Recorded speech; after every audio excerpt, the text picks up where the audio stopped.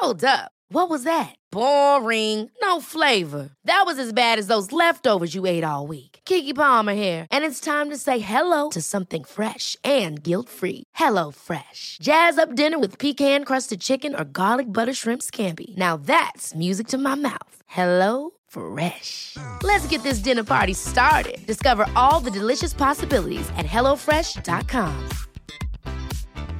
Quality sleep is essential. That's why the Sleep Number Smart Bed is designed for your ever-evolving sleep needs. Need a bed that's firmer or softer on either side? Helps you sleep at a comfortable temperature? Sleep Number Smart Beds let you individualize your comfort, so you sleep better together. J.D. Power ranks Sleep Number number 1 in customer satisfaction with mattresses purchased in-store. And now, save 50% on the Sleep Number Limited Edition Smart Bed for a limited time. For J.D. Power 2023 award information, visit jdpower.com/awards. Only at a Sleep Number store or sleepnumber.com. Mobile phone companies say they offer home internet. But if their internet comes from a cell phone network, you should know. It's just phone internet, not home internet. Keep your home up to speed with Cox. Cox internet is faster and has more reliable download speeds than 5G home internet. Cox is the real home internet you're looking for. Based on Cox analysis of Ookla speed test intelligence data Q3 2022 and Cox serviceable areas, visit cox.com/internet for details.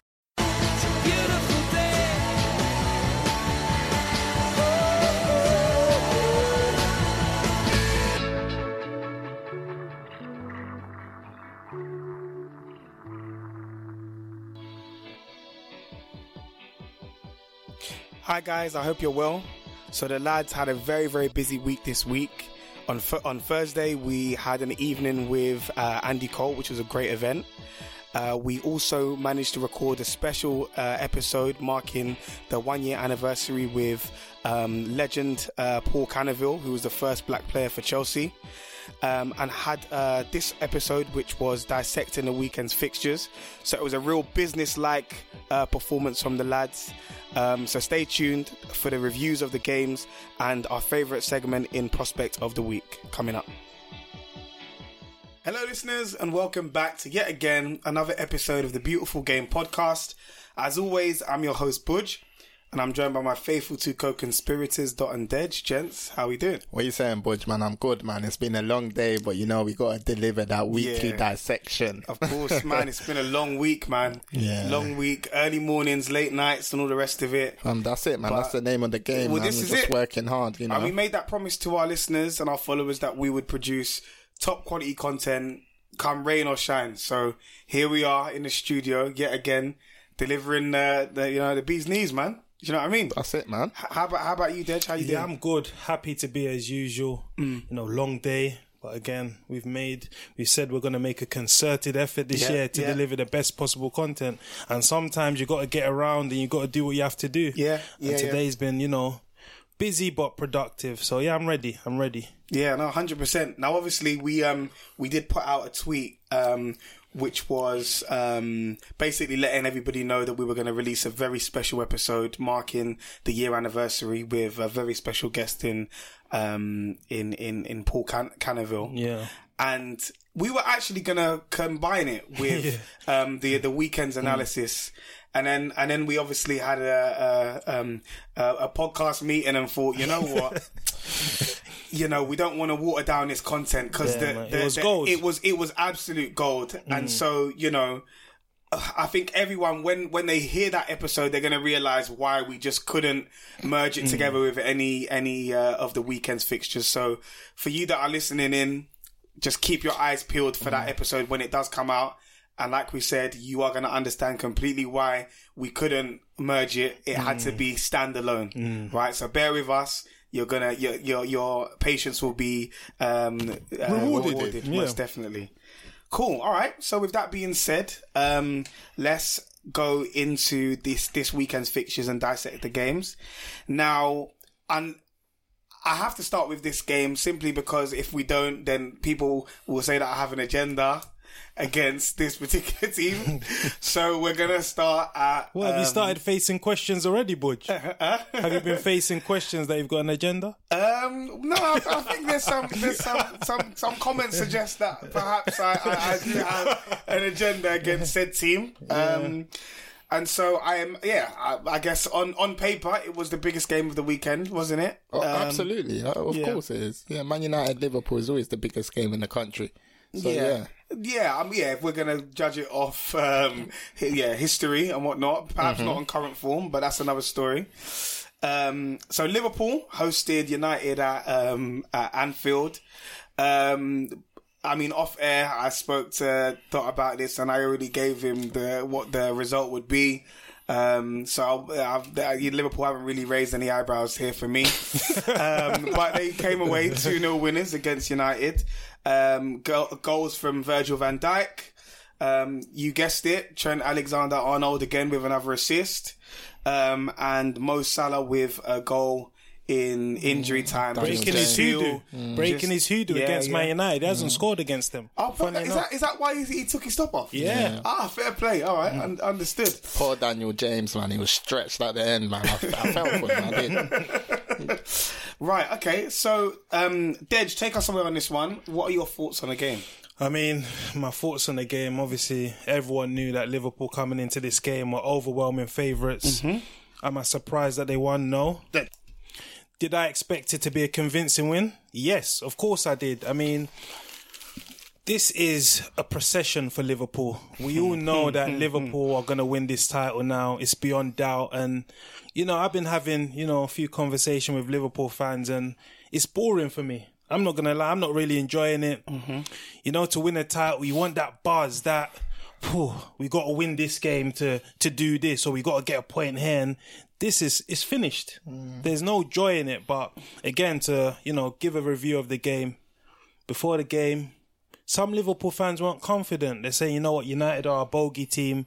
But I just knew with the injury to Rashford and the mindset of this Liverpool team is thou shall not pass. We're going to win. And especially Liverpool's form at Anfield, I think unbeaten in, must be over close to maybe 3 years or so. I think it's like 52 games maybe there, if I'm not mistaken. Yeah, so I mean, going into this game with that record, you knew that Liverpool were going to put Man United into the sword. And the main issue was when Liverpool went 1-0 ahead, were they going to kill the game? Scoring that goal from the fantastic Virgil van Dijk header. It was emphatic. I mean, David De Gea, he dived when the ball was in the net. He knew he weren't getting anywhere near that. Virtuoso ball by, Trent Alexander-Arnold. He's got the most assists, I think 21 since the beginning of last season. So this is a boy that we know now is Liverpool's, chief creator. And, going forward, we thought Liverpool would maybe get the second, third and fourth. But obviously VAR thought otherwise, judging Virgil van Dijk to foul De Gea when we all know goalkeepers are protected species anyway, but that kind of maybe put Liverpool, maybe harmed them a bit, with their confidence, thinking, wow, things are going against us, we're missing chances. And especially when you look across the pitch, Man United, this is a team that we've struggled to put away in our last 2 games. So, yeah, and you can even kind of see that in the players finishing today. I mean, if Liverpool were as potent as what they usually are, they could have got 4 or 5 goals here today. This Liverpool team have taken 91 points out of their last 93 available. This is a team that are looking unbeatable. And I said it a few weeks, I don't really see this Liverpool team losing. I said the game at the Etihad is going to be a tough game. I said the game against Wolves is going to be a tough game. And I pinpointed the Arsenal game at the Emirates towards the end of the season. But for me, this Man United game was a home banker. I was expecting Liverpool to win, and that's exactly what they done. As it stands, Liverpool are 16 points cleared of Man City, 19 points cleared of Leicester, 25 points cleared of Chelsea, 30 points cleared of Man United, 33 points cleared of Spurs, and 35 points cleared of Everton and Arsenal. The rest in hand. Yeah, the rest of the teams need to take a look in the mirror, because I said it last season that I can only see the gap getting wider, and that's what's happened. Just to dissect the game, as expected, Liverpool in control, Man United looking for the counter-attacking opportunities. I think once Man United weathered the storm, they grew into the game, and towards the last 30 minutes, they were actually putting Liverpool under pressure. Fair play to Man United, because let's be honest, when you look at the quality of the two teams, it's a mismatch. Liverpool are way ahead of Man United in their development, in their experience, and in their quality. So to be fair, Oli can hold his hands up and say, you know what, we done well. But again, it's just another box ticked for Liverpool, and you know what, let's just crown them as champions now. Yeah, you know, when you look at it from a Manchester United point of view, I think most opposition, when they come against Liverpool, it's more like a damage limitations job, especially where at Anfield. And Oli will feel, in his hearts of hearts, he will know that Liverpool are far superior. But he'll think, you know what, we'll ride in that game until the last minute. It took like a counter-attacking effort from Mo Salah to, you know, seal the game. But going forward for Man United, I just think, where do they go from here? I mean, when you look at the quality in the side, without Marcus Rashford, that's been confirmed for 3 months. That's a massive, massive blow. You know, 19 goals this season. Who are they relying on now? Martial. How long is Rashford out for there? I think like 2 to 3 months. I think he had a single bone fracture in his back, and that drop against Wolves, you know, made it a double fracture. And I was reading that he's got an ankle problem as well. So he's been putting his body through the pain barrier for Man United. So we got to big him up for that. You know, people talk about, you know, players being soft of the modern generation, but he's showing that, you know what, I'm going to put my body on the line for this team. So when you look at it now, you know, without Paul Pogba, he's injured, having his ankle surgery, and you've got McTominay that's out as well. Dej. Exactly. So these are issues that Man United need to try and address in this transfer window. And I know there's strong rumours linking Bruno Fernandes from Sporting Lisbon coming in. I watched him, I think, was it on Friday, against Benfica, and he's a player that he will fit into this Man United side well, but he needs time to adjust. When I saw him, I've only judged him. I can only judge him off one game, which was the Benfica game. He looks like a high-risk player. You know, he's playing the ball forward early, trying to find his attackers. You know, Yannick Bolasie was playing. So big up, Yannick. They're going to need a lot of surgery to try and, you know, close the gap to Liverpool, because there's a big gaping hole between the two teams. I think the problem with Man United is that it's just reactive. I mean, Bruno Fernandes, apparently there was a breakthrough a few days ago, and now it's hit a stumbling block. Apparently there's a miscommunication in terms of the transfer fee. From what I've been told is that Sporting want around 60 million, and Man United are saying, you know what, we don't have 60 million to pay you. We don't value him at 60 million, so we're not going to pay that money. It's, to be fair, just looking at it at face value, Man United, I would say they did play well. But I just want to highlight Virgil van Dijk. In the last 20 minutes, the game was getting tough. I mean, Martial had a big chance that he thrashed wide that on his day, he usually puts that in.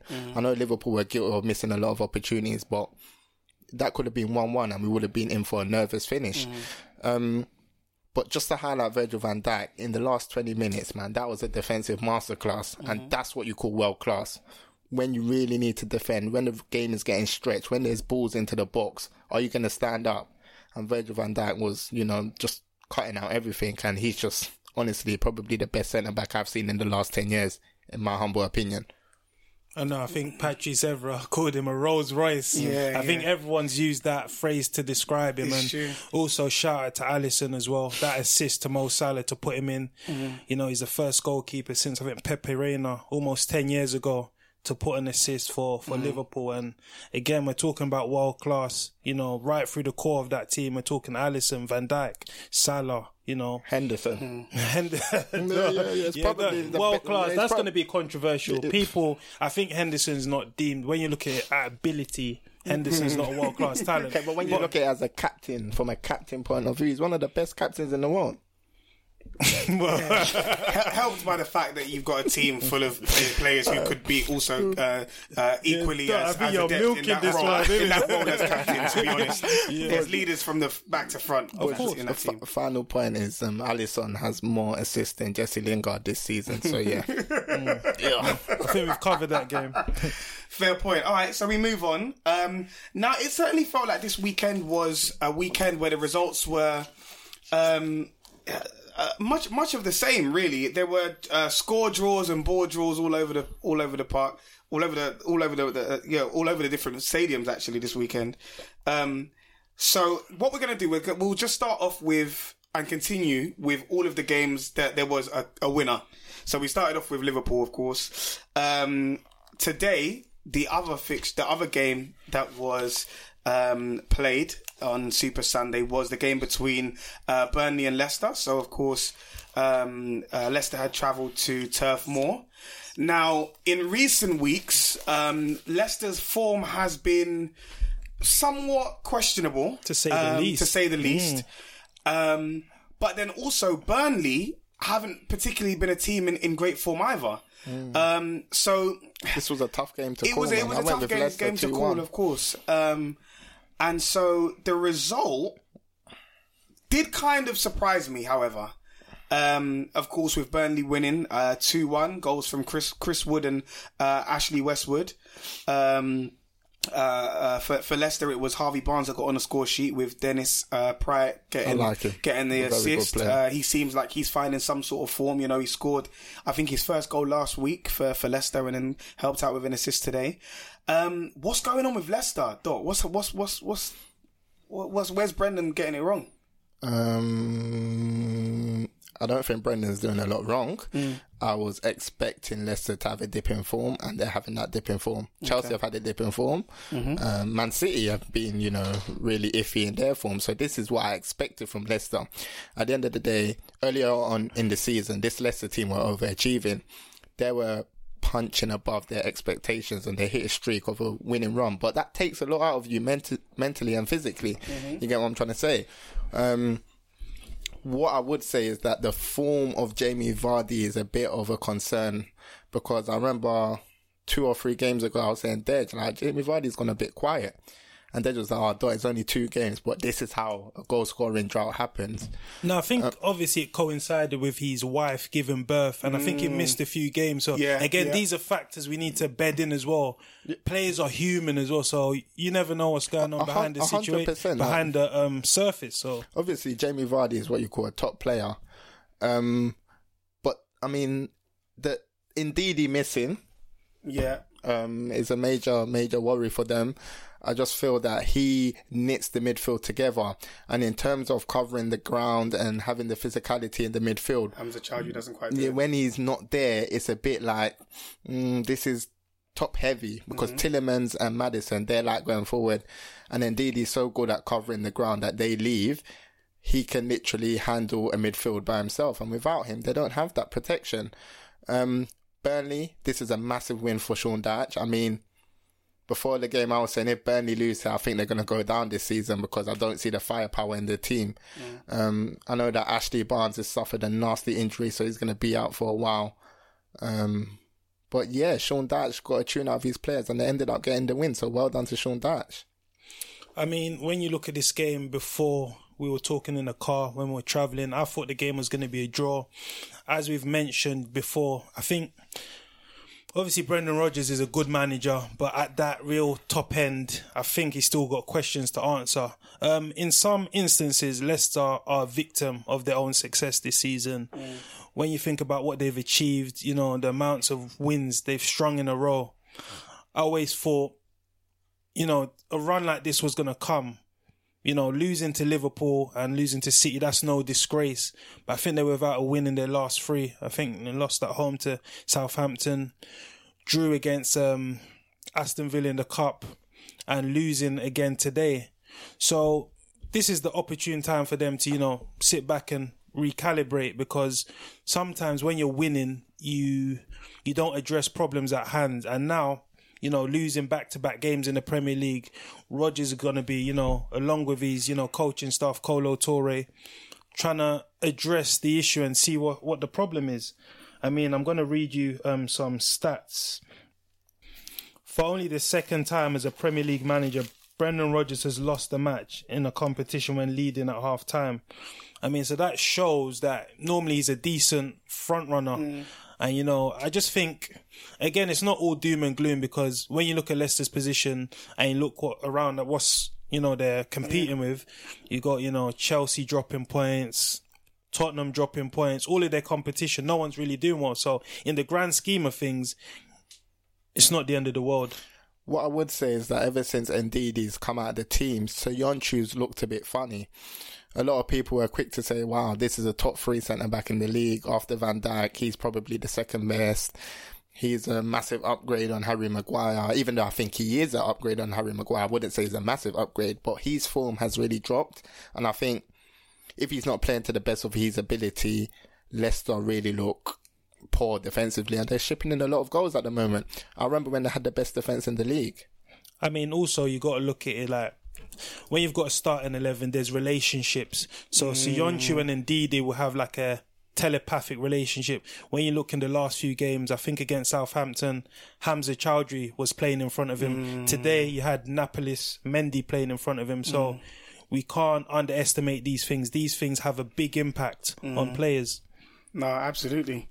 All right, fair point. Let's move on now to the game which I feel was probably the most exciting of the weekend. So Southampton hosted Wolves at St Mary's. And it was certainly a game for the neutrals and the purists. Wolves obviously being 2-0 down and managing to turn it around. 2 goals for that guy, Raul Jimenez. 2 assists from Adama Traore. Oh. So honestly, solid game. Dot, take us away on this. Again, I said it last week. I think Wolves have picked up 15 points from losing positions. Make that 18 because they've made an emphatic comeback yesterday. It's funny because at 2-0 in my group chat, I was like, guys, can you see Southampton? Like, they're doing bits again.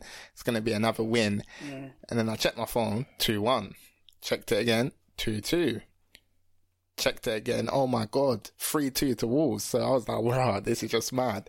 But, you know, I'm Adama Traore's biggest fan. I've always said it on this podcast. For me, he's the most dangerous player in the Premier League. You know, every week people laugh at me saying, Dot, you're mad. How can you call him the most dangerous? But just watch him play. He's been unbelievable this season. And I think he's the most improved player in the Premier League at the moment. And it's like in the final third, you see a composure to him that I've never seen. Usually before, he will get into the final third and he'll just thrash it and it will hit the side netting.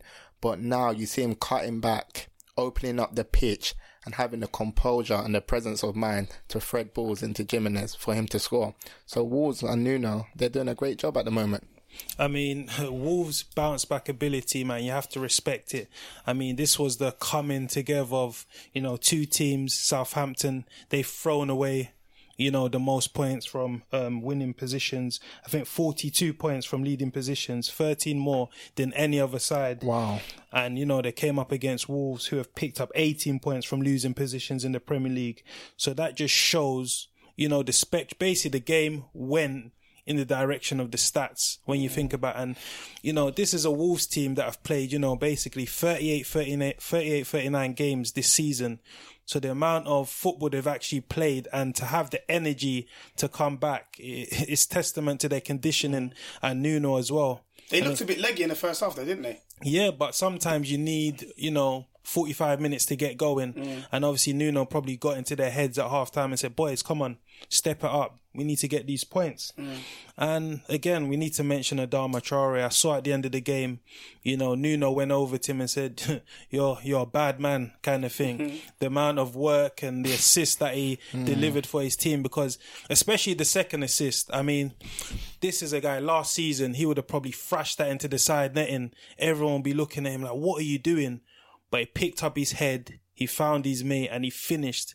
And those are the type of contributions that turn you from an average or good player into a great player. And if you can continue, you know, putting these sorts of assists and making these contributions to his team, then the sky is really his limit. For Southampton, they've been on a very, very good run. You know, they've picked up a lot of points over the festive period. You know, they're fully rehabilitated after that spanking by Leicester. And now they're, you know, in and around mid-table. So it's a disappointing result for them. But Hasenhüttl will be, you know, proud of them in the grand scheme of things about, you know, the mentality in the team and how they've shown, you know, that they have got a bit of quality. But again, it's back to reality for them. No, I don't think Hussein Hatou will be too disappointed with that result. Obviously, even though he threw away a 2-0 lead? Obviously, it was 2-0 up, and he ended up losing 3-2. But I think there's a lot of positives for him to take in that performance in the first half. They played Wolves off the pitch. What I would say is that Raul Jimenez, I think that's 19 goals this season. He's a top striker, and I think in the summer, I think some of the top teams are going to be looking at him because he really is a talented player and a good player, should I say. That's interesting. Which teams do you think would potentially... I think Chelsea should be all over that. There was links about, I think, Man United, even like a Tottenham. I think even Arsenal should be looking at him as a Lacazette replacement, I think, long term. Yeah, I've always, that's a funny one. Like, I've always said that I prefer Jimenez to Lacazette. Yeah. I've said this 12 months ago, you know, when Jimenez first came into the country, that this boy is a talent. Yeah. And my view has stood up to the test of time. So, yeah. Fair point. All right. The next fixture, again, I think this was the final win. No, actually, there was one other one that we're going to go into next. But this game was an interesting game for me, purely because of the pure moment of madness, which I think really shaped this game and was a pivotal moment in that game. And this is the game between Norwich and Bournemouth, which was played down at Carrow Road. So obviously, Steve Cook showed his fine goalkeeping displays for all to see. I've seen Dot do that at 5-a-side at Poplar. You know, when the ball's going in and you just take a red, but there's nothing will happen in 5-a-side because there's no red. So that was. So yeah, I mean, the captain, and it was fairly early on in the game. I think it was in the 31st minute or so. He takes a red and his team concede a penalty. Pukki scores it and that's all she wrote, essentially. I mean, sorry, just very quickly, Des. I don't have too much to say on this game, but that Steve Cook red card and Steve Cook being in Bournemouth starting lineup after so long, how many years have Bournemouth been in the Premier League and they're still relying on players like Steve Cook? And if they go down, that's the reason why they go down, because he's not good enough. Just to analyse the game, I think this was a must-win for Norwich. First win in 9 games for Norwich. Which game was that since? I can't remember the last win. Is that home games? I think this was probably their first home win since probably the City game, if I'm not mistaken. Yeah, so I mean, again, this was a must-win game for Norwich. You know, Bournemouth being in dire form, not scoring, injuries. And to be honest, the way Norwich started the game, I mean, Buendia, on this podcast, we've been singing his praises for a long, long time. He was at the centre of everything Norwich done well. Can you believe he's still not yet scored a Premier League goal? Despite all of his contributions and what he's been doing, he's been fantastic, but he still hasn't scored. He came close. He came close. Their chief creator. His assists, what a player. I think whatever happens to Norwich, he can be safe in the fact that he's going to be staying in the Premier League or getting a top La Liga club. He's still only 23. Before I thought it was like 25, 26. It's actually mad. But again, when we want to describe the innocuous moment from Steve Cook, what are you doing? I think, to look at it from his perspective, those moments are like instinct. You're not actually thinking. And after the game, Eddie Howe came out and said, of course, we would have liked him to leave it. And if it's going to be a goal, let it be a goal. Then we bounce back from that. But getting sent off, you leave your team in a perilous position. Okay, would you ever see a good defender doing that? Can you imagine Van Dijk in that sort of mess? It's instinctive. Something runs through your brain. You're thinking protect. And you're panicking. He's panicking. And when you looked at that Bournemouth performance, it was everything that Bournemouth were not in the early stages. They looked tired. They looked sluggish. When Bournemouth first came into the Premier League, there was this fresh energy. You knew they were going to score goals no matter what happened, even if it's you attack, we attack, and they lose 3-2. But nowadays, they don't even look like scoring. Callum Wilson, he looks a player bereft of confidence. This was a guy that, maybe 6 months ago, we were talking about getting into the England squad, going to the Euros. So I don't know what's going on with them. Solanke as well, as Michael Bill said, he's been playing with a lot of mental anchors, and scoring in the FA Cup certainly hasn't alleviated that. So I think Bournemouth are in a big mess. there was rumours going on midweek saying that Eddie Howe tendered his resignation, but the club actually rejected that. Eddie Howe came out and said it's not true, but something definitely needs to change. And I don't know what they're going to do because they're really in a perilous and dangerous position. I think the point that you made about instincts from Steve Cook is a really, really poignant one, because you have to consider so many different factors. He probably, like, the whole thing about the instinct is important because with the run that they've been on, he's literally at the point was like, no, I can't allow us to concede another goal. Do you know what I mean? He's probably, but his instinct is just like, no, we can't lose it. We need to pick up form somehow, some way. And it was just a moment where he just wasn't thinking. And do you know what I mean? So there's other factors, man. Yeah, but like, we all know that Steve Cook is not cut out for the Premier League. He's not good enough to be a starting centre back for a Premier League club. But are we only saying this now because of the run of form? He's not good enough. I mean, this Bournemouth team have lost 10 But you're out of only their last saying this 12 now games. because of the run that they're on. Before that, you wouldn't have picked him out as someone who wasn't good enough for Bournemouth. One thing about Bournemouth, they've always been poor defensively. Where they had the rub of the green is that they can attack well, and they can win enough matches. Now they can't score and they can't defend, and if that continues, it's only going to culminate in relegation. It's as simple as. Fair point. I think the other point that we need to speak about also before we move on is the fact that we have to harp on about Ben Godfrey's tackle on Callum Wilson. That horrible challenge. That was nasty. And it was a very, very pivotal moment because it was the first time we saw a ref using a pitch side monitor after the PGMOL issued that guidance that now they can check that the pitch side monitor for like red card incidents and whatnot. So Paul Tierney was the first referee to do that in the Premier League. I think, it was rightly upgraded. The challenge was absolutely horrendous. To be honest, we were talking about Aubameyang's one on, was it Max Meyer a few weeks ago and whatnot? For me, that one was twice as bad. Yeah, I thought his ankle snapped. I thought it was I think there was a bit of intention there as well. It looked a bit... Yeah. And I just think as well, as a player, like, the opposition are down to 10 men. Yeah. Why are you taking chances? So and that sort of sums up why Norwich are in this position as well. Naivety. Just say if that went and costed them a point. It doesn't make sense for me, and it was rightly sent off. Let's 100%. Call a spade a stupidity. It's utter madness. 100%. And before we move on, a quote from Eddie Howe at the end of the game in his post-match interview. He just seemed so deflated and had nothing left. What did he say? Can I work harder? No, I don't think I can. Him and Jason Tindall. He said if I could work any harder, I would be. He essentially just saying I don't know what to do. I don't know what more I can give. That means the writing may be on the wall. If he's saying he can't do anything else, he might be thinking, you know what, these boys might need a change. But I always maintain, if he's going to leave, it will be on his terms. Yeah, no, of course. Are these Bournemouth players full up? That may be the case. Fair point. Chelsea travelled to Newcastle to St James's Park.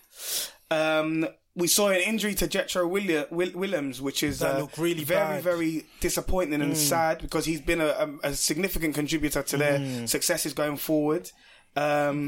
And also adds to an ever-growing injury list for Steve Bruce at Newcastle, which is, I think it was a knee injury because it was writhing around in agony. I think he had a challenge with Callum Hudson-Odoi that you saw him rolling around. And he knew he was so angry. The ground. I remember Steve Bruce came out after the game and said it was a horrendous injury. So I think this is a really, really bad one. Yeah. I think it may potentially be an ACL injury. Oh, that's horrible, man. But yeah, I mean... It was certainly a smash and grab if we ever did see one. Yeah. Because the goal came from, of course, across from St. Maximin, but it was from the first corner of the game for Newcastle, right in the final minute of stoppage time. So that was honestly right at the death. Dot, what are your thoughts on the game? I mean, this Chelsea team, they're very, very naive. I've said this, team. Lampard even said it after the game. Yeah, of course. I understand they're in their embryonic stages, but from what I'm seeing, I'm not seeing a team that are learning from their previous mistakes. What I would say is that I think Lampard has done a good job this season, but I think he's been helped by the other teams around him being so inept in terms of picking up results consistently. Again, Chelsea looked toothless. I was watching that game closely and I was thinking, okay, how are Chelsea going to break down this Newcastle team? We all know how Newcastle are going to set up at St. James's Park. They're going to wait for mistakes. They're going to have a low block. They're going to defend deep. They're going to be very compact. They're going to defend with 9 players behind the ball. They're going to leave their 2 wingers to express themselves, and they're going to say, break us down. And Chelsea couldn't break them down. They had a few chances though, no? Yeah, but Tammy Abraham hit the woodwork. He did. Very good effort. And he had a chance where he rounded the goalkeeper, but it was a cute angle and he hit the side netting. But the thing is that this Chelsea team, they don't have players with that real devilment to get in between the sticks of the goal. I mean, Tammy needs help. He needs help, whether that's going to be a striker, as in an upgrade to him, or someone that's going to provide some stern competition. Because once you get comfortable knowing that you're going to start every game, unconsciously your performances will drop because you're so comfortable and you know that there's no one battling for your position. You get what I'm trying to say? I don't think this is a case of Tammy being too comfortable. I just think this is his first season he's being judged as an elite Premier League striker. No, when he was at Swansea, there's no pressure. At Chelsea, Chelsea have had famous number 9s over the years. We're talking about Drogba, Costa leading the line, and he's going to be, judged in that same company. And when I look at Chelsea's issues, I mean, these are the same issues that rear their head. 70% of the ball, struggling to break down a deep defending block. Steve Bruce came out after the game and said, you can call that a smash and grab, but that was the name of the game for them.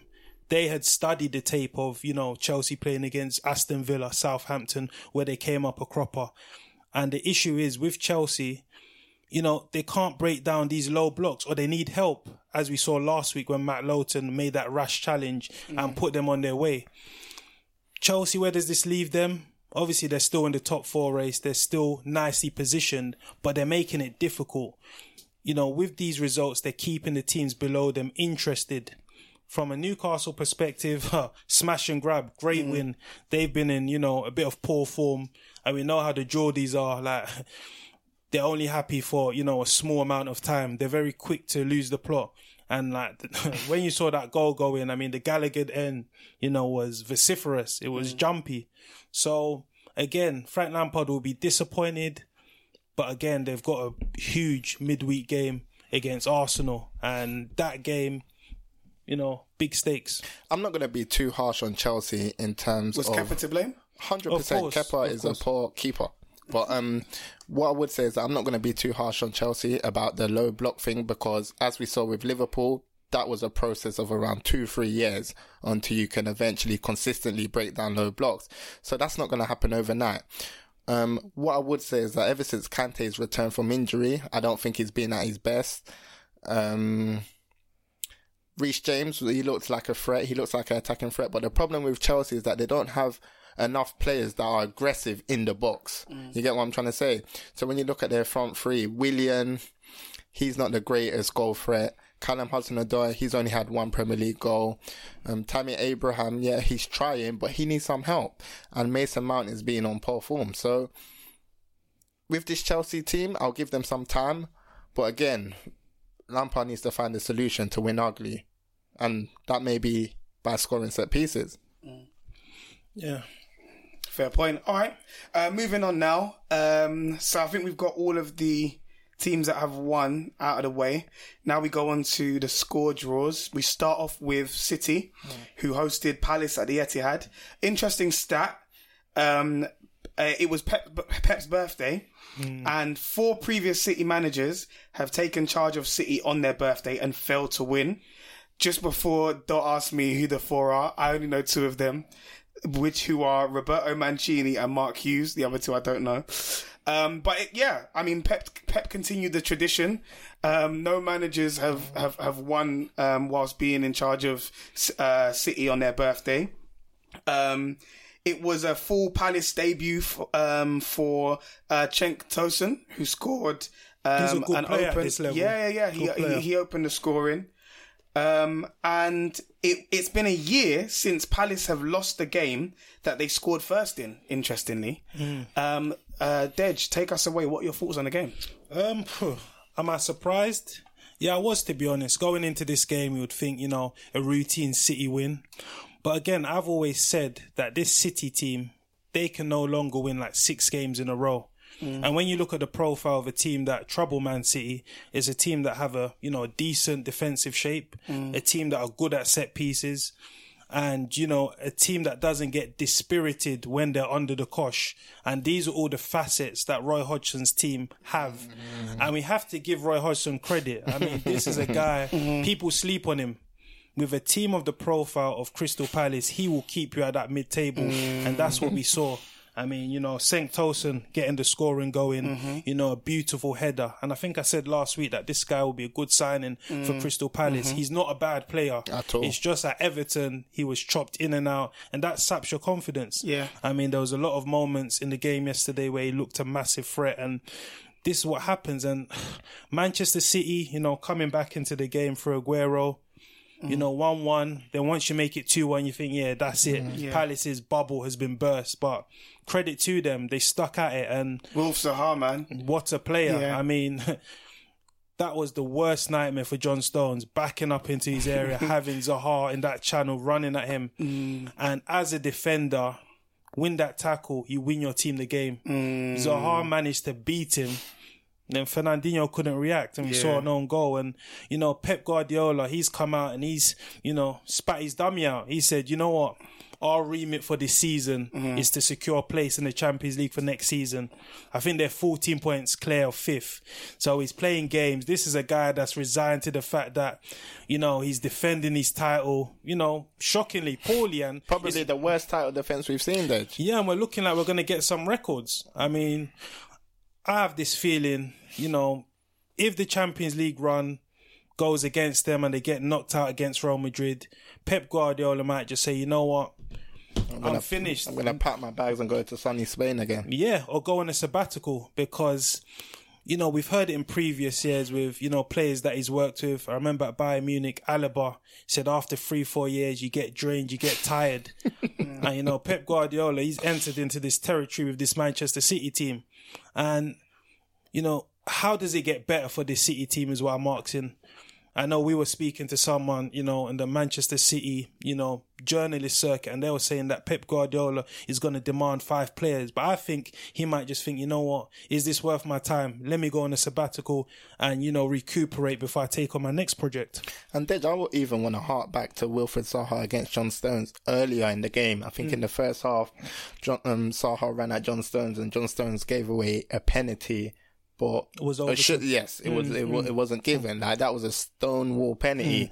And for me, I think John Stones is indicative to this City team as to the way they defend. I mean, just defensively, they're just soft, they're weak, there's no real foundation. Like, anytime a team springs a counter-attack on them, you can see that they can score a goal.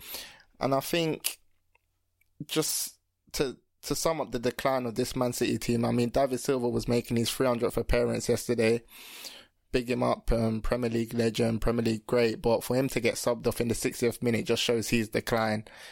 Ineffective, had no impact on the game. And I watched that game, and I like laughing at Man City because, of course, I want Liverpool to win the league. But it kind of made me sad to see Man City in this sort of state. I mean, 16 points behind Liverpool. And I remember around 2 months ago, I said, Man City are in a race for second, not first. And I remember Budge was looking at me on this table thinking, what the heck are you talking about, Doc? But again, I've been proven right. Yeah, to be fair, Manchester City, again, this is one of the greatest Premier League teams we've seen, amassing 198 points over 2 seasons. And to be putting up this defence of the title. I mean, Liverpool, winning all but one of their games, that's impressive. But surely you got to be showing more. And surely you've got more in the tank. And I don't want this Man City team to go outside. Like, I want them to be competitive every season. But this is a write-off. And Pep said it. We're going for 4th place now. So what do you make of Pep Guardiola? Like, what do you think is going to happen? Do you think he's going to see this out and say, you know what, I'm going to rebuild? Or do you think he has to give it one more year. I think he's putting the building building blocks for next season. I believe, as you said earlier, that he's in for 5 players. He wants a left back. He wants a centre back. Yeah. I think he wants another striker. I think he may want a winger and a centre midfielder. So this team, they're going to have a big restructure. Yeah, I think he can oversee that restructure. Provided he's backed financially, I think he can do it. Whether it's going to be enough to win the league next season, I'm not too sure. I don't think they'll come close. But yeah, it's going to be interesting to see what he does in the summer. I think it's going to need a year for them to adapt to his methods, because this Liverpool team are on an upwards trajectory and this Man City on a slippery slope. Again, harping back to a point that you've made previously, every team has a 4-year cycle. We've seen the dominance of City in the past few years. It's just that time now where it needs a bit of a refresh. You know, you've got big players that have 100%. Yeah, but Pep Guardiola's history, it doesn't suggest that he might stay along for this project to be in the second phase. I get that completely, but then I think to myself, okay, if he doesn't, where does he go? Where does Pep go from here? I think Pep's remit is, you know what? Even if you don't win anything this season, at least lay the foundations for 2022.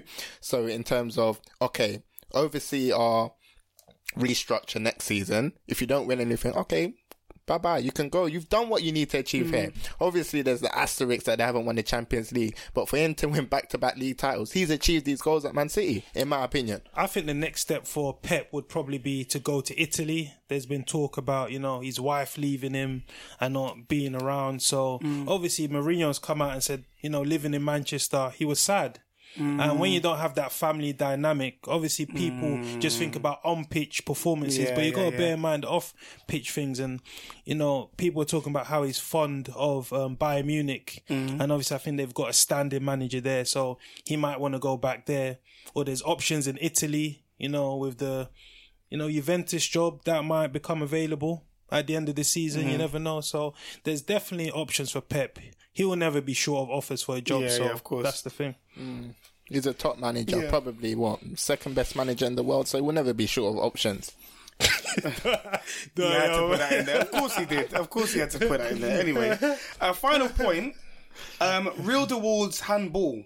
For that wasn't a penny. No that pen. wasn't a penny. Hit his body, then hit his hand. Fine. But it says it in the ruling books. Yeah, according to Law 12, right, in the ruling books. However, how does that differ from the incident we saw a little while back with Declan Rice? Yeah, but we know that the rules are fast. That's a ruling issue. The rules are fast. This doesn't feel like there's consistency. No, there is consistency, but they're benefiting the defenders, not the attackers, which is absolute nonsense in my opinion. And that rule needs to change at the end of the season. Yeah, Riederold, that was nowhere a penalty. His body hit his body, then it went up onto his hand. He wasn't stopping the passage of the ball, so there's no way that was a penalty. And the referee done a great job by not allowing it to be a penalty. By the way, he's really caught my eye in these last 2 games. He played really well against Man City for someone that's been frozen out previously. Absolutely. Okay, moving on now. Arsenal hosted Sheffield United at the Emirates. Of course, it was the first game that Arsenal were without Aubameyang. You know, given his 3-match suspension after that horror challenge on Max Meyer. And we saw a 1-1 draw. Goals from Martinelli, who's certainly a bright spark for Arsenal and looks really like him. Really, really like him. Arsenal's best attacker when Aubameyang's not in the fold and in the mix. Again, my guy John Fleck with a very superb finish. He hit it on him, so well. And just really left Leno no chance to save it. The point that I would like to start on, and we're going to go to you for this, Dot, is the challenge on Pepe. Was it a penalty? Should it have been awarded? Was it right to be overturned, or should it have been a penalty? That was a penalty. You can't. He clearly got taken down. He couldn't continue his motion, and that was a Stonewall penalty. I don't know what the referees were thinking to not give a penalty for that. But just to go into the game, no, I disagree. I don't think that was a penalty. Really? I think the defender withdrew his leg. He put his leg out, then he withdrew it. Then bringing his leg back, there might have been marginal contact, but I don't think it was enough contact to make Pepe go down. So that just shows that it's not clear and obvious. So it's 50-50, so it can go either way. Again, so last week, Matt Loughton made the challenge and I use the inverted commas, on Willian, but it looked as though Willian played into that challenge. Well, is it not a similar case, or would you? Is it different? Point? If it was at the point where he extended his leg, clear and obvious, but he retracted his leg, then there was marginal contact. So I don't think it was a clear penalty. So I think the officials made the right decision. Okay. But yeah, I mean, in terms of the game, it seemed like it was a fairly even game. Two teams of a similar standard. Yeah. I mean, Arsenal have drawn more games than any other side this term. They've got 11 draws. That's a joke, because when you look at their loss record, it's not that bad, but they've drawn so many games. But what I would say is that Arsenal have too many nothing players. I mean, like I said, there's no contribution there.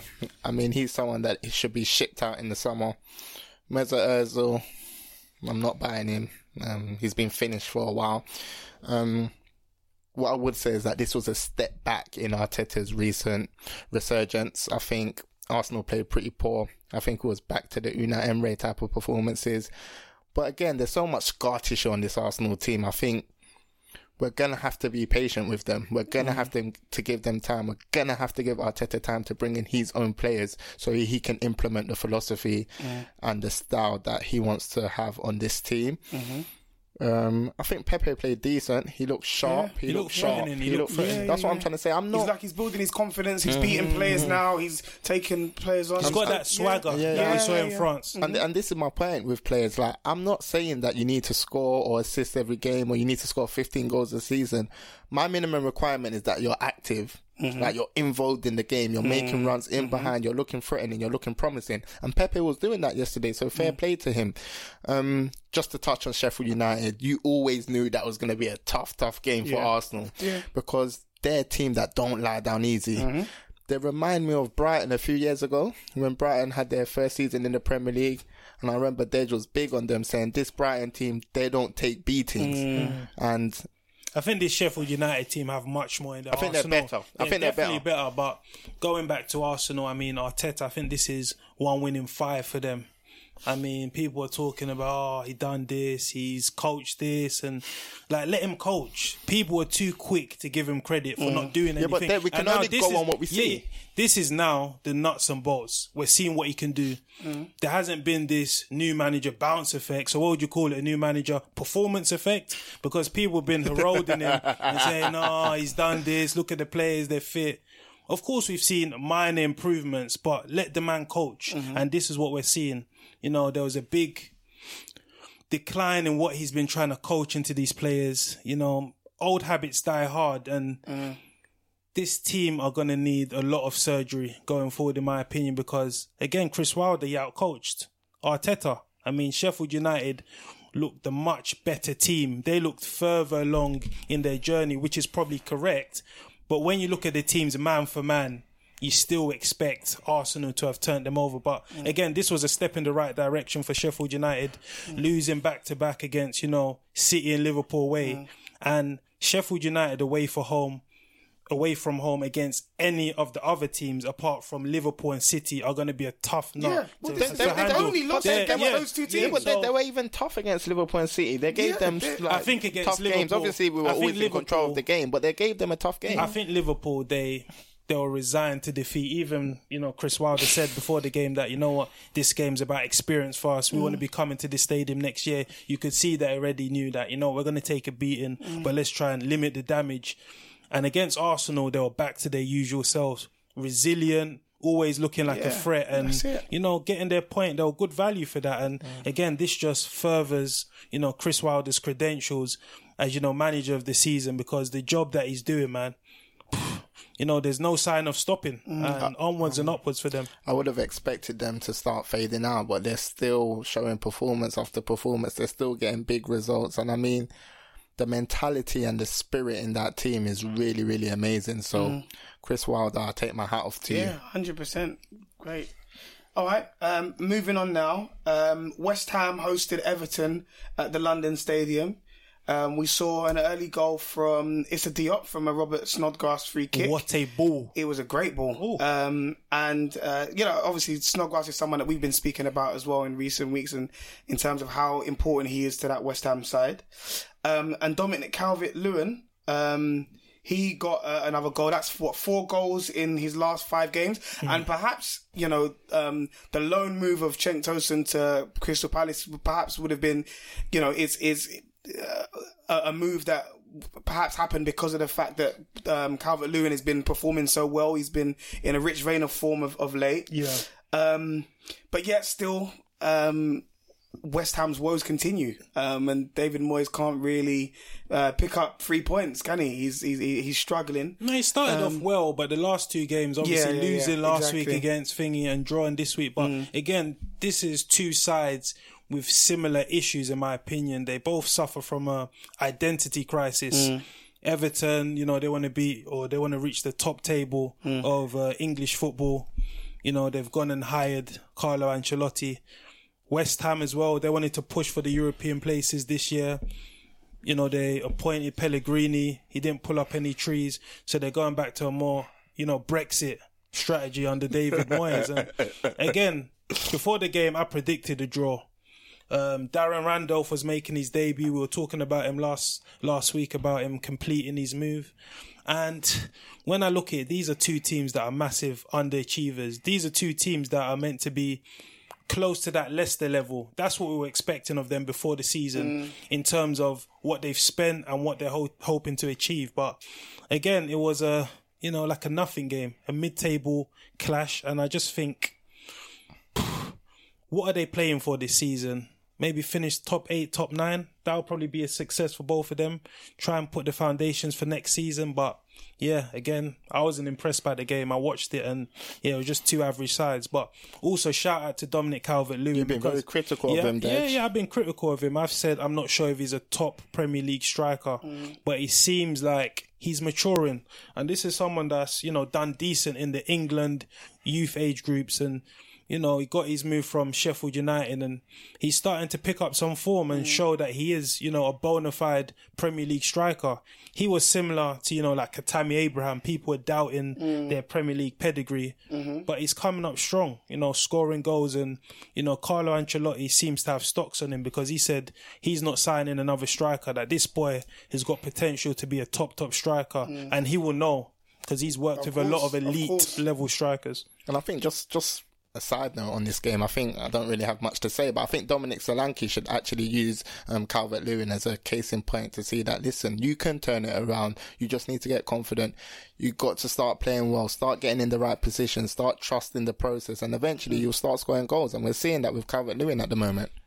And Darren Randolph is the 4th goalkeeper that West Ham have used this season. So I'll name the 4. I think it's Fabianski, Randolph, Martin, and I'm not sure who's the last. Roberto. Yeah.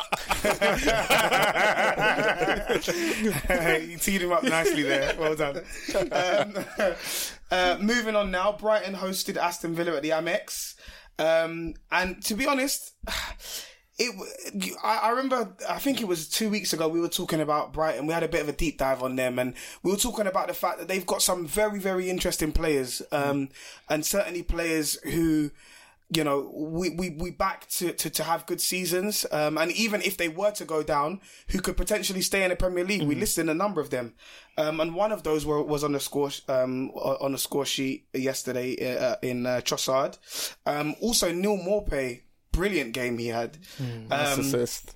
Yeah, absolutely. Really good player. I like him. I got stocks. Yeah? I bought some more stocks yesterday. We saw, I think that the pick of the game in terms of moments was that goal from Grealish on his weaker foot to equalise and get the point for Villa. But what was I saying off record?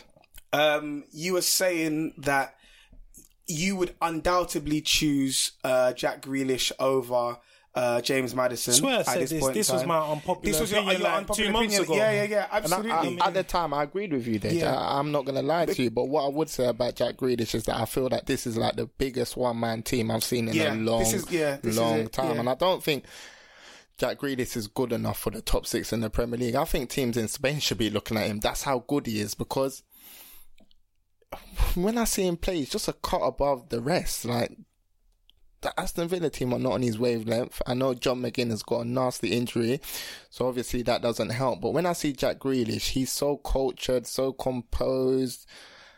The way he extricates himself out of tight areas, he's just an amazing player. He's got fire in his belly as well. He's got heart. Exactly. And what I like about him is the versatility. You can put him on the left. You can put him in that number 10 line. You can also play him in centre mid. So I think he's a shoo-in for the Euros. And I think he should be starting ahead of Maddison in the Euros. Question. So do you feel that Maddison wouldn't be contributing what he's contributing if the roles were reversed? It's different, because Maddison, I see him as a final third player. I see him as a moments player, whereas Jack Grealish, I see him as that controller. Give me the ball. This is my football. This is my football pitch. I'm going to show you what I'm about. I'm the controller on this pitch. So I think they're completely different players. I think Maddison is your man for moments in the final third. Grealish is your man to dictate a tempo in a game. And I think Man United should be in for the both of them. I think it's criminal that Jack Grealish hasn't been called up for England. I don't know what Gareth Southgate is doing or what he's waiting for, because this boy is talented, man. But, just to go into the game, I mean, this was Pepe Reina's, return to the Premier League, at the ripe old age of 37. Dean Smith came out and said that his energy and experience has already started to rub off on this team. I mean, for the goal, Trossard, I thought he should have done better. At first viewing, I thought, what a strike, good goal. Then they showed the replays and I thought, Pepe, you should have saved that. And again, at the age of 37, you can't get down as sprightly as you once could. And I think we saw remnants of that. But again, this was like a relegation battle, a 6-pointer. Aston Villa coming away with a point, they won't be too disheartened, but from a Brighton standpoint, those are the games you need to be winning, because at that bottom it's very, very tight. And yeah, I just think Jack Grealish is a top player, and if he can get a move to maybe a Tottenham, a Man United, who'll be able to show his ability. I always thought he'll be a one-man club, but this guy's ability is even, surpassing what I expected. And I remember his last stint in the Premier League, he was immature, he'll be getting into trouble. But now you can see that this is a boy, giving him that captaincy, he's got the weight of, Aston Villa on his shoulders, and he seems to be rising up to the occasion. And when you see him in, interviews after the games, he speaks well, he's got a good perspective. Other pros seem to like him. I remember seeing, like some pictures of him and Deeney in the tunnel after the game. And there was that big respect. You can see that, he's respected. So he's going to have a great career. Don't you think that's something that Man City should actually be looking at, Jack Grealish? I think he's that good that he can play for Manchester City. I'm not sure if Pep would actually go for him. I know maybe for the English quota. Do you think he sees Phil Foden as that type of player? I think they're a bit different though. I think Phil Foden is more of a final third player. I think Grealish can sit a bit deeper. And just the thing really with Grealish is he's got that variety to his game. He can do what he wants. The way he glides past players effortlessly. But for him, I think a great move would be for like a Tottenham or Manchester United. But again, it's about coaching as well. And Dean Smith has basically said, this is our man, give him the ball. Will these other teams do the same? I'm not sure. That's the question. Just a final point, just to back up what Des said about how he speaks so well to the media. Every time you see him come out, you see him speak with so much diction. And it's just good to see his development in the last couple of the years. Does he stay regardless of whether or not Villa stay in the Premier League? If they go down, he's gone. He's gone. Before, I was of the opinion that he would stay and maybe try and get his team up. But again, this is a short career. He can't be affording to go to the Championship and come back up. What we're seeing now is his best years, and his best years need to be in the elite level of the Premier League, playing in European competition year in, year out. Fair point. Okay, so let's wrap things up now with the final game, which was the only ball draw of the weekend. And that any surprises that involves Jose Mourinho? I'm going on one again. What's changed? They didn't concede. So Watford hosted Spurs at Vicarage Road. Ismail Assar with the man of the match gong. Unfortunate though, he picked up an injury, so hopefully he can return to full fitness as soon as possible. You know, I've certainly been an advocate of his in recent weeks. I think his form has been fantastic. Young Tanganga, you know, a bit of a run around at times. Absolutely. He's made some significant contributions to the performances and the results of Watford of late. I saw Tanganga was playing at left back. Yeah, I mean, again, he's showing his versatility, so you got to give him credit for that. But again, as a youngster, you want to be playing your best position and being tasked to mark Ismail Assar. I mean, his pace, power, and skill is very, very difficult to combat. The way he pops 1-2s, he'll play it into someone, and you can't physically. There's not much you can do about it. Yeah.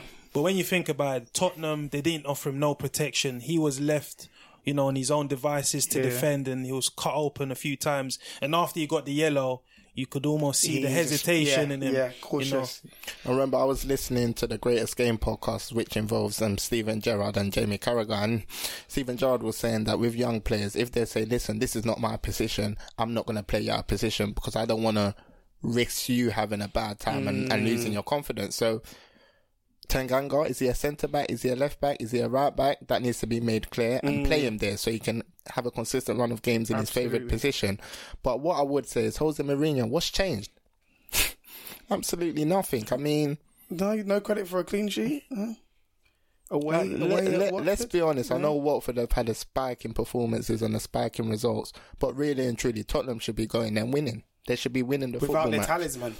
Without a centre forward. I disagree with that. When you look at the form that Tottenham are in right now, I mean, they'll take anything. They'll take scraps, losing away to Southampton. They're not in the greatest run of form. And when you look at, Watford, you could argue that Watford are probably, maybe just about the favourites for that game. I mean, this Tottenham team play in a unlike Jose Mourinho way. The way they're trying to play, that's not how Mourinho historically plays his football. The passing patterns.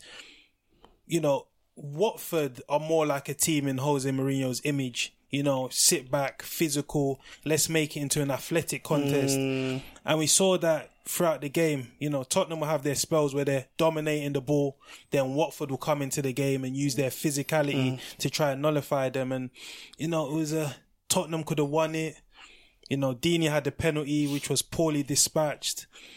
And that would have been a massive scout for Nigel Pearson. Of course, but I wouldn't be shocked. Penalty, what he's doing, I mean, him, Craig Shakespeare, Hayden Mullins, the work that they're doing at Watford, man, you gotta, give them massive, massive credit because, being unbeaten, since losing to Liverpool away is a massive, massive credit to the work they're doing. And what was poignant for me is Troy Deeney came out after the game and said that, Nigel Pearson is probably like the best manager he's had since Sean Dyche in terms of man management. And when you look at them, both British, both similar in that, no nonsense approach. And they'll tell you how it is. They've got an aura about them, some sort of gravitas, And that's what I'm saying, that these players seem to have taken towards Nigel Pearson, and he's doing a fantastic job.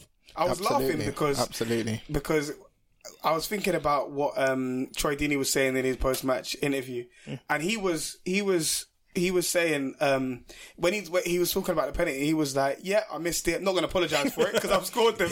I've scored like those in the past."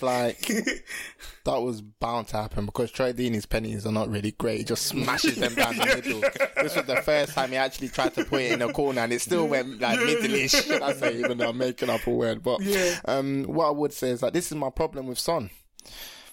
We've had the argument, we've had the debate on this podcast saying, is he tier 1? And I've always said, you know what?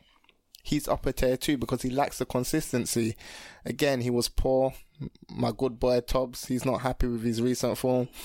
I mean, 5 goals in the Premier League, 23 games in.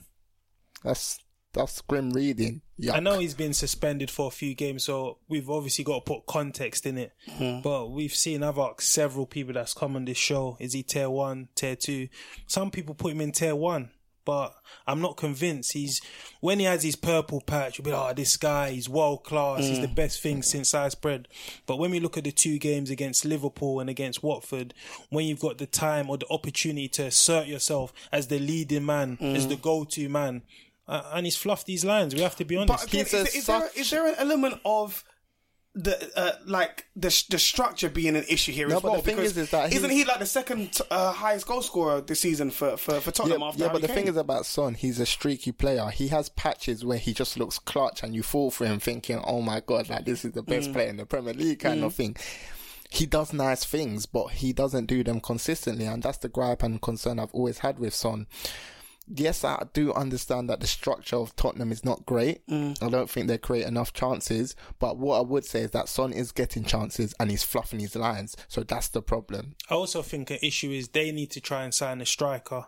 I don't know why, they haven't pushed through this Piatek move. I don't know why they haven't probably promoted Troy Parrott. I know he's a youngster, but, playing Lucas through the middle, I don't think that's the answer. They need a focal point in that team, and maybe Jose playing him is sort of like a cry to the board. We know Jose Mourinho likes to make political statements saying, you know what, this is where the problem lies. I need help. Are you going to support me? And, it remains to be seen whether they're going to get a striker across the line, because they need one if they want to try and finish into this top 4. Because this top 4, everyone's passing the buck. No one's trying to say, you know what, I want this position. No one is sticking their head above the parapet and saying, I want top 4. But just final point on this, I think what's happened is that from the outside looking in, Mourinho looked at this team and thought, oh my God, wow, like this team is unbelievable. And I think what's happened is that he's now gone into the team and he's noticed, wow, these players are not as good as I thought. So again, he's going to say, I need 5 players in the summer. Daniel Levy, bring out the cash or else I'm not happy. And you know how that ends up. And that's the same thing Mauricio Pochettino needed. So when you think about it, I think Tottenham fans, where they are right now in their assessment of Pochettino, Mourinho, if you ask them right now, who would you rather have? It's Pochettino, we have to be honest. Early stages, they were saying, you know what, we need a change. Or some of them were saying, you know what, we might need a change. Let's go for Mourinho. He's the winner. But assessing this project right now as it is, I think they'll be taking Pochettino. Fair point. Okay, so I think that's it for the weekend's fixtures. We're going to wrap things up now with our favourite segment, which is the prospect of the week. So for those of you who are listening and aren't familiar with what this segment is, the prospect of the week is not a good thing. It's a bad thing. And it is essentially a player or a manager or whoever in the footballing world that's been performing at the top level for a number of years and seasons, but played this weekend as though it was their first time under the bright lights. Poor managerial selections, baggy touches, overhit passes, rash challenges, moments of madness, poor keeping. It could literally be anything. And so with that being said, guys, take us away with who your prospect of the week is. I'm keeping it simple this week and I'm going to keep it short and sweet. Bournemouth are in trouble. Bournemouth have been struggling to win games with 11 men. But then if you go 10 men, it's almost impossible to win a match. And Steve Cook, I know you're saying his instincts. It was a reactive action. But for me, keep your head. Just let the ball go. It's only a football goal. You get what I'm trying to say? You concede, you go back, you fight, and you try and equalise. But Bournemouth are in a scary position. And I've been saying it for years. Steve Cook, he's not good enough for any Premier League club. So Steve Cook, if you're listening, in fact, maybe if you don't like it, feel free to shout me. Now I'll take your call. But Steve Cook, you're my prospect of the week. Looking around at the Premier League, you could talk about the people getting red cards. Even Martial today, like losing 1-0, doing a no-look pass. What are you doing? But there's on Twitter, so he's achieved what he needed to achieve, no? I mean, for me, it's shocking, and it kind of shows like a laissez-faire approach to football. And come on. But I'm going to turn my attentions towards the Championship. I mean, looking through the results, so there was a result that caught my eye. Sheffield Wednesday, they've been keeping it, dignified under Gary Monk, keeping it in mid-table. But to lose at home 5-0 against Blackburn, who aren't exactly pulling up any trees. That is shocking. I mean, Lewis Holtby, this was the talent that was at Schalke and Tottenham playing for Blackburn. It's crazy, isn't it? Surprises me. Yeah, it's mad. So, he got a double. Sheffield Wednesday, they did get, a red card, Luongo getting sent off, but I think to lose at home against a mid-table team, man, that is alarming. And you know what? Gary Monk, you're my prospect of the week. I know you done decent at Swansea, but mate, sorry, you can't escape this one. You're the prospect. Feel free to give Dej a call, Gary. I'm waiting. Fine, fair enough. I think that's all we've got time for, unfortunately. So we're going to call it a day there and we're going to wrap up. Thank you very much for listening in up until this point in time. As always, if you're not yet if you're not yet following us, I should say, on Twitter, please make sure you do at podcast_TBG. You can also follow us on Instagram at pod_TBG. A reminder that we have our content across multiple platforms, Spotify, SoundCloud, and Apple Podcasts. And if you are listening in on Apple Podcasts, please make sure you leave a 5-star review. If you want to engage with us and leave your thoughts and your views on any of the content that we've covered, if you want to share your prospect of the week with us as well, if you agree or disagree with any of the points that we've made, then please let us hear from you. Make sure you use the hashtag TBGpod and let us hear your thoughts, man. I'm going to leave it there. I think I've covered pretty much everything. As always, Dot, I'm looking over at you. Do I get the stamp of approval? Signed, sealed and delivered. Fantastic. With the Premier League trophy. Until the next episode, guys, over and out. Peace.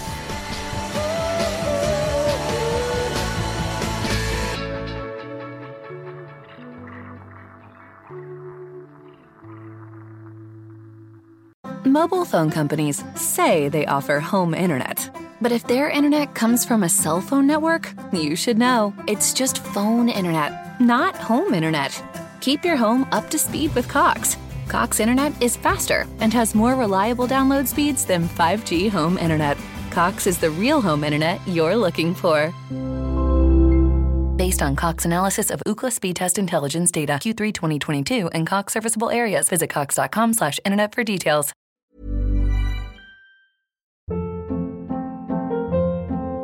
Hold up. What was that? Boring. No flavor. That was as bad as those leftovers you ate all week. Keke Palmer here, and it's time to say hello to something fresh and guilt-free. Hello Fresh. Jazz up dinner with pecan-crusted chicken or garlic butter shrimp scampi. Now that's music to my mouth. Hello Fresh. Let's get this dinner party started. Discover all the delicious possibilities at HelloFresh.com. Hey, folks, I'm Mark Maron from the WTF Podcast, and this episode is brought to you by Kleenex Ultra Soft Tissues, your ally to help tackle your allergy symptoms this season. I love the change of seasons, but nobody loves pollen and all those other things floating in the air that make you sneeze during this nice weather. Kleenex Ultra Soft Tissues are hypoallergenic and allergist approved, so fight back against watery eyes and runny noses without worrying about irritating your skin. For this allergy season, grab Kleenex and face allergies head on.